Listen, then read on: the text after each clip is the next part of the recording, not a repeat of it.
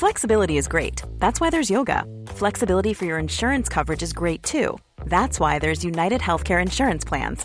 Underwritten by Golden Rule Insurance Company, United Healthcare Insurance Plans offer flexible, budget-friendly coverage for medical, vision, dental, and more. One of these plans may be right for you if you're, say, between jobs, coming off your parents' plan, turning a side hustle into a full hustle, or even missed open enrollment. Want more flexibility? Find out more about United Healthcare Insurance Plans at uh1.com. When you're ready to pop the question, the last thing you want to do is second-guess the ring.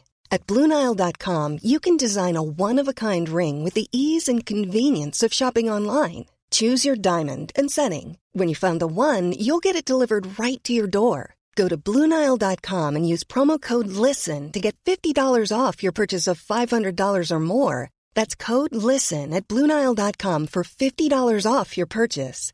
BlueNile.com, code LISTEN. The Guardian.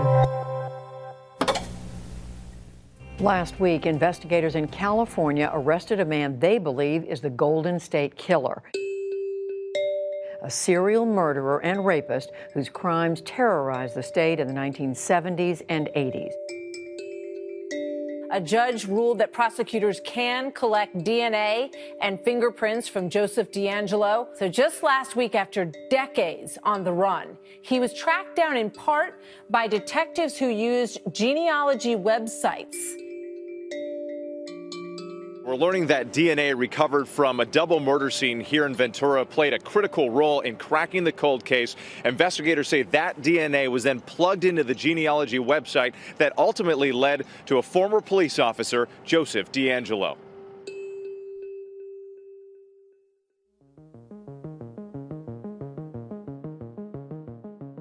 In April 2018, a former police officer called Joseph James DeAngelo was arrested in connection with a series of murders, rapes, and burglaries attributed to an unknown assailant known as the Golden State Killer.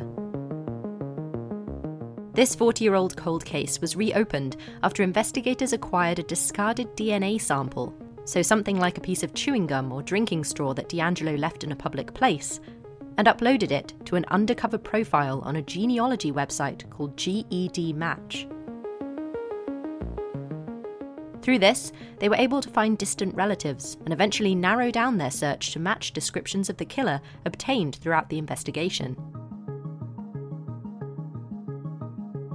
The technology that enabled police to finally track down the man who they think is the Golden State Killer is so new that it wasn't around when he committed the crimes in California in the 70s and 80s. It could revolutionize the way that we solve crimes. DeAngelo's arrest has been cause for celebration, but it's also raising questions over how he was located and whether law enforcement has opened a Pandora's box with new DNA technology. Our DNA is one of the most inherently personal things we have, but this case raises questions about its privacy. If we spit into a test tube and send it off to a website for analysis, who owns that information? Who has access to it? And what can it be used for?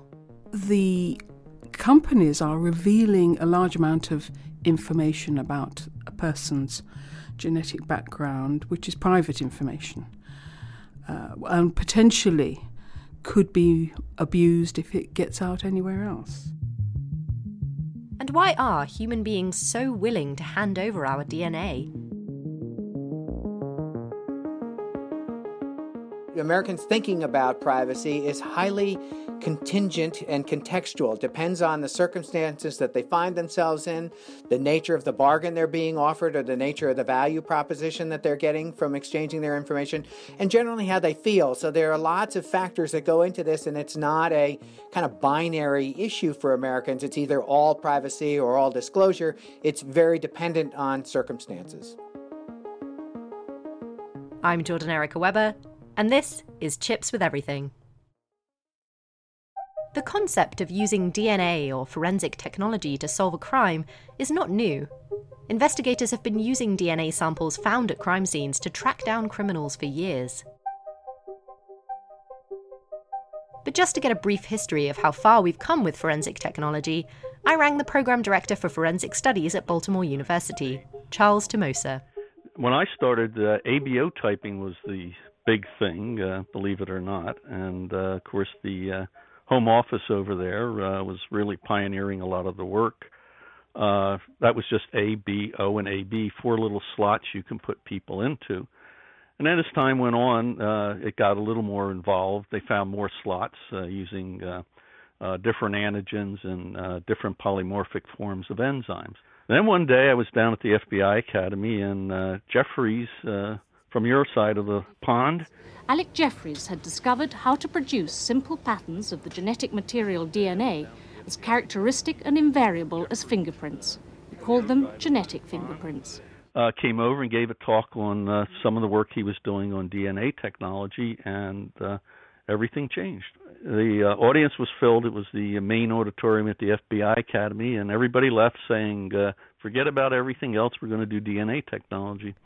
Do you think we're having a similar situation now with this arrest of the Golden State Killer, or someone they think is the Golden State Killer, because of this DNA and this genealogy website account that they set up? Do you think that we're in a similar situation now where everyone's seeing that and going, yes, this is the future, this is the way we're going to solve crimes now? This isn't the first time it's been used. It's been used before.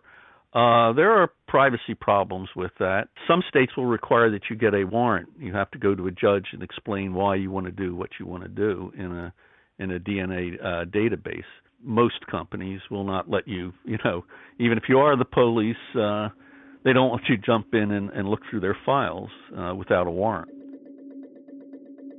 I see it as a technology that's again, double-edged, as I mentioned before. The other edge is, of course, that we can look at medical problems. There are a lot of tendencies towards disease that are genetically controlled. I see the future as, when you're born, somebody takes a little drop of blood from you, and we tell you you're going to be prone to diabetes, cancer, fill in the blank.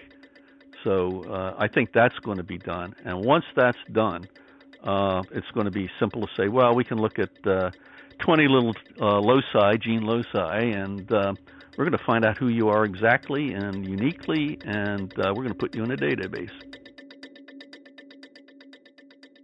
Privacy is slowly disappearing, and I think at some point in the future it will be a concept that's quaint and old and lost. So Charles thinks that technological advancements will eventually result in privacy being a thing of the past. But can we really just blame technology? If anything, hasn't the case of the Golden State Killer shown that we can rely on human beings to willingly surrender their privacy in exchange for other information? Today we're talking about people who get DNA testing maybe for a genealogy website like Ancestry.com or MyHeritage.com. Have you ever done anything like that, like sent off your DNA to one of these websites to trace your ancestors? I haven't. I do know of other people who have. How do you feel? Denise Sindercombe-Court is Professor of Forensic Genetics at King's College and has been researching forensic technology since 1990. Well, I understand why people do it. It's really interesting to find your descendants and ancestors. I don't know how useful it is. It's a bit like astrology, really. It's not particularly useful, but people enjoy it. The problem for me is that the companies are revealing a large amount of information about a person's genetic background, which is private information. And potentially could be abused if it gets out anywhere else. Can I ask what you mean about it not being useful? Do you mean that finding out who your ancestors are isn't useful, or do you mean that the technology doesn't really work? People engage with these sites for different reasons, and they may not have even really thought about the reasons, but it's quite often to find somebody in their family tree, and these sites are quite good at that. In some areas they're quite good. Some people are interested in their ancestral background. Have I got a Viking gene in me? And that's pretty much nonsense. We all are probably descended from people who were Vikings a long time ago. Whether that's visible in our genes is just a matter of chance. And certainly if they go to different companies, they get different results, which really just reflects not how likely they are to be descended from a particular population group, but really how like they are amongst the people who are currently living in those areas in the company's particular database. And that varies. Their databases vary.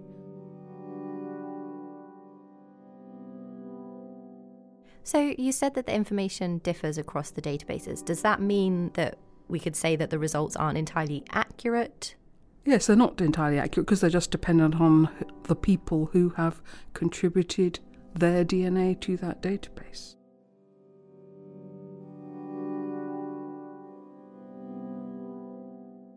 After the break, Denise and I will talk more about what actually happens to our DNA once we've spat into a tube and sent it off in the post. I think I'm most concerned with the genetic information that we're giving away. So if people are making inference about a particular trait that anybody has, that to me is a danger. We'll be right back.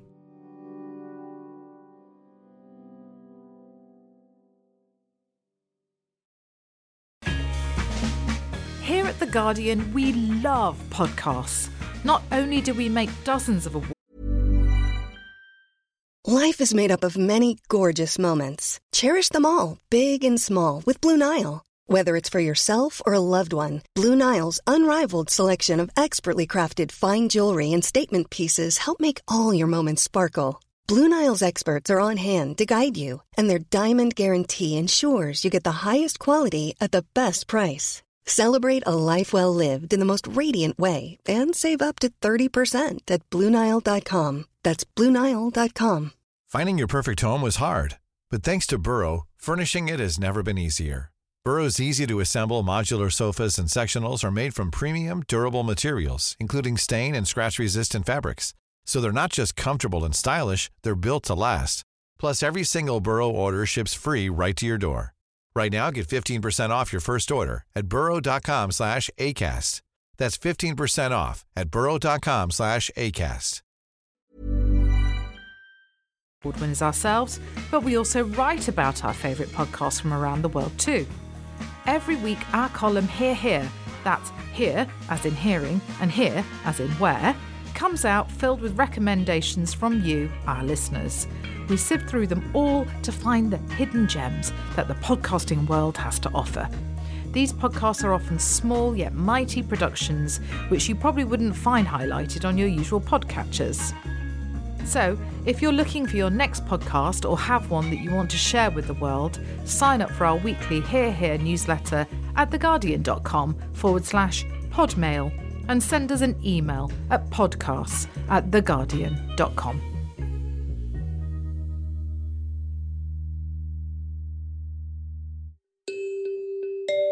Welcome back to Tips with Everything. I'm Jordan Erica Webber. Before the break, we spoke to Charles Tomosa, who gave us a brief history lesson on forensic technology. Because they're just dependent on the people. Then we turned to Denise Syndicombe-Court to find out more about these DNA home testing kits. Can you explain for anyone who hasn't tried this themselves how these home testing kits actually work? Well, usually they come in a kit which explains what you have to do, and you have to deposit a certain amount of saliva into a tube, and then you put it in the post, and then you get the results back online. Okay, so obviously the more people sign up for these websites, the more people are sending in their DNA, the more this kind of DNA information is stored in huge databases somewhere. Researchers have said that more than 12 million people have used these DNA home testing kits, so there's a lot of information out there. Who has access to it and what can it be used for? Well, I think you have to look very carefully at their terms and conditions. But my understanding is that while the genetic information that they provide you is yours, they have been given, well, you have paid them to collect your DNA. Now, I don't know what other uses they might make of that DNA. Potentially that information or that material is very valuable to other people. I don't know whether they might sell it or how that actual material is dealt with after that. Is it destroyed? Is it kept? Is it passed to a third party? So in looking at a site's terms and conditions are really important. And this discussion has obviously become more relevant with the recent arrest of the Golden State Killer, or someone who's thought to be the Golden State Killer, who was found by tracing his distant relatives through an undercover account on a genealogy website, which was set up with a sample of his DNA. As the news came out, people have expressed concern about the privacy of all this kind of DNA data. Are they right to be worried? Well, they certainly need to be informed. I mean, the difficulty is that in order to find your relatives, which is really why people go onto these websites, your very many relatives might have or might not have deposited their DNA on different sites. So the difficulty comes, I mean, I think GEDmatch have recently said, well, you can destroy this information. You can ask for it to be deleted. So that implies that, you go along, you put your information on the site, you do your search, and then you get rid of it. So it benefits you, and you're making use of all these other people who haven't destroyed their DNA. But it relies on people not destroying their information. So what are the risks then if somebody else gets hold of your DNA information, or even a DNA profile built up of links of others? Well, I suppose police could use it for good purposes or not so good purposes. It's, obviously, if any sort of match or any inference made by the police results in them contacting somebody, then that for me is a problem, because that person they contact is probably not involved in any crime, and they are having their privacy infringed. And a lot of the information is, it's information about our whole genome. In some countries, it would be, for example, in Germany, it wouldn't be possible to do this by the state, because looking at somebody's genome is illegal. But not here. There aren't any regulations here. I mean, I can't see, it wouldn't be very useful if it was done here. These sites like GEDmatch are very US-based, and because of the size of the population there, the number of samples that have come from the United States on these databases, and the relatively lower proportion of the people who are on a police database, in comparison with here, where we have very few people proportionately on these databases and lots of people on the police database, it wouldn't be very useful to be done here. And anyway, I think it would only be done in very particular circumstances. So now that people have started thinking about this kind of thing, and you've said, people should read the terms and conditions, obviously, but is there any chance that we would see kind of wider regulation top down, maybe from the government, in the UK or in the US? And how would that even work? I mean, so often these sort of novel innovations come upon us, and then we start thinking of the implications. And the implications might be substantial, and different countries will deal with that in different ways. In the United States, people are quite cavalier about testing other people's DNA, whereas in the United Kingdom, it'd be a criminal offence for me to take a cup and test the DNA that was left on that cup, unless it was authorised by the police. I could go to prison for 2 years for doing that. Well, it's completely different in the United States. They don't care. And different countries, different jurisdictions have different feelings about the ethics of these matters.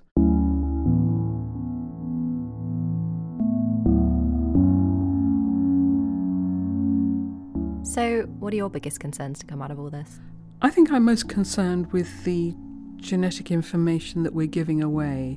Generally, these are what we call single nucleotide polymorphisms that are often have some sort of association with medical traits, which we may know now or we may not know now, but we may discover in the future. And these SNPs, as we call them, are not necessarily determinant of that trait. They just sort of tag along with it, and in different areas of the world different ones tag along.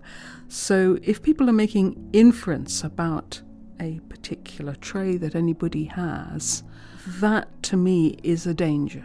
So in the US, for example, would there maybe be a risk that if your DNA suggests that you might have this disease, then maybe your healthcare would be more expensive? Oh, that's a strong possibility, yes. And yet the SNPs that have been associated may not infer that disease at all. Yeah, so there's a risk for discrimination then? Yes, certainly, yes. So Denise is worried about the broader societal issues that could come from using DNA uploaded to a genealogy website to solve crimes.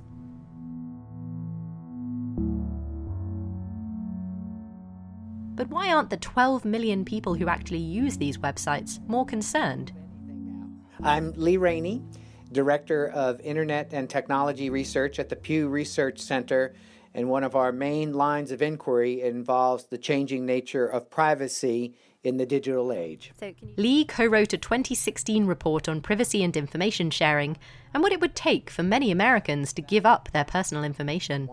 And it turns out that the Americans' thinking about privacy is highly contingent and contextual. It depends on the circumstances that they find themselves in, the nature of the bargain they're being offered, or the nature of the value proposition that they're getting from exchanging their information, and generally how they feel. So there are lots of factors that go into this, and it's not a kind of binary issue for Americans. It's either all privacy or all disclosure. It's very dependent on circumstances. Okay. And was there a point at which you found people stop being so willing to part with their information? So a point at which they start to just say no? There are interesting variations in people's answers to that. So different people have different bright lines that they wish companies would not cross or they wish the government would not cross. And it's not the same for everyone. So men and women sometimes have different answers, and African Americans and whites have different answers. Young people and old people have different answers. But generally speaking, the information that feels most sensitive to people is things like their Social Security number or their national identification number. They don't like that information disclosed to anybody else because it's so central to filing for credit applications or seeking insurance or gaining employment or things like that. They also don't like their health information being disclosed. They're anxious about how this might affect their credit score or their capacity to get a job, or even sometimes to even get a date. They also don't like sensitive family information. So either secrets or things that are related to their children fall into a much higher degree or zone of sensitivity than information about other kinds of things. The things that don't matter so much are pieces of commercial information, the products I like, the services I like, the pop culture I like. Even things like their political views or their religious views aren't nearly as important to people to keep private as some of those other things that I was describing. And you said there that people don't like their health information being shared. So why then do you think so many millions of people are willing to use these DNA home testing kits and send off their DNA in the post for these genealogy websites? There's always an interesting tension when people are thinking about what do I disclose about myself and what do I keep secret about myself. The exciting thing to lots of people who are sharing their genetic information and getting readouts on their genome from these companies is that they want to know who they are. They want to know where they came from. They want to know about their ancestry. They want to know sometimes what diseases they might be predisposed to get or what dangers lie in their future. But again, this is the kind of information that a lot of people think is off limits to companies, and they certainly would want to have a separate regime of exchange on, should I share this information with a third party, or should it be allowed to be used in my credit score or things like that. Americans are very, very anxious to control the information about themselves, even when they've released it to one entity, a government or a company, under specific circumstances. They are just not happy that it keeps getting sold to third parties and being used in ways that they don't quite understand to rank and rate and assess them. So now that this story has come out about the Golden State Killer and the way that people's DNA was used, do you think that'll deter people in future? We don't really know yet. One of the striking things that's happened since we began our intensive study of privacy is that there have been massive news events. I mean, huge data breaches. The entire personnel records of the United States government was broken into. The Equifax story captured tens of millions of people's national identity numbers, their social security numbers, and other information about them that can be used in bad ways. And yet there is not much evidence that people are stopping using the internet or stopping using their credit or debit cards or things like that. So it's hard to know what would be the breaking point for societies on things like this.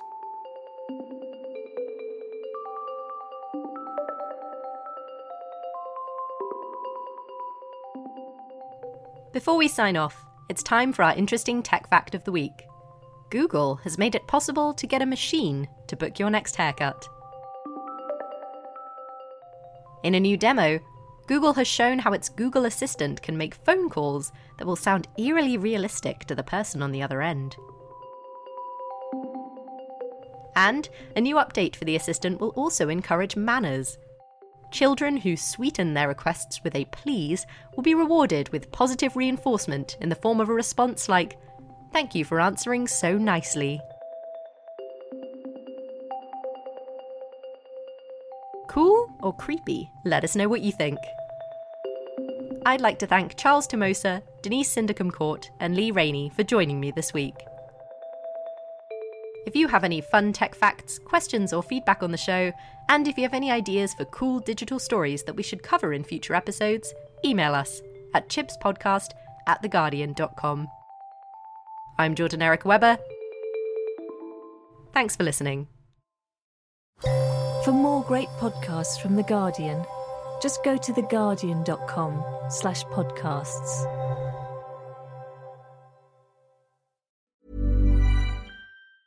Before Shopify, were you wondering, where are my sales at? Now you're selling with Shopify, the global commerce platform supercharging your selling. You have no problem selling online, in person, on social media, and beyond. Gary, easy on the cha-ching. Oh, sorry, but my Shopify sales are through the roof. Start selling with Shopify today and discover how millions of businesses around the world use Shopify to ignite their selling. Sign up for a $1 per month trial period at shopify.com/listen. Shopify.com/listen. Don't you love an extra $100 in your pocket? Have a TurboTax expert file your taxes for you by March 31st to get $100 back instantly. Because no matter what moves you made last year, TurboTax makes them count. That means getting $100 back and 100% accurate taxes, only from Intuit TurboTax. Must file by 3/31. Credit only applicable to federal filing fees with TurboTax full service. Offer can be modified or terminated at any time.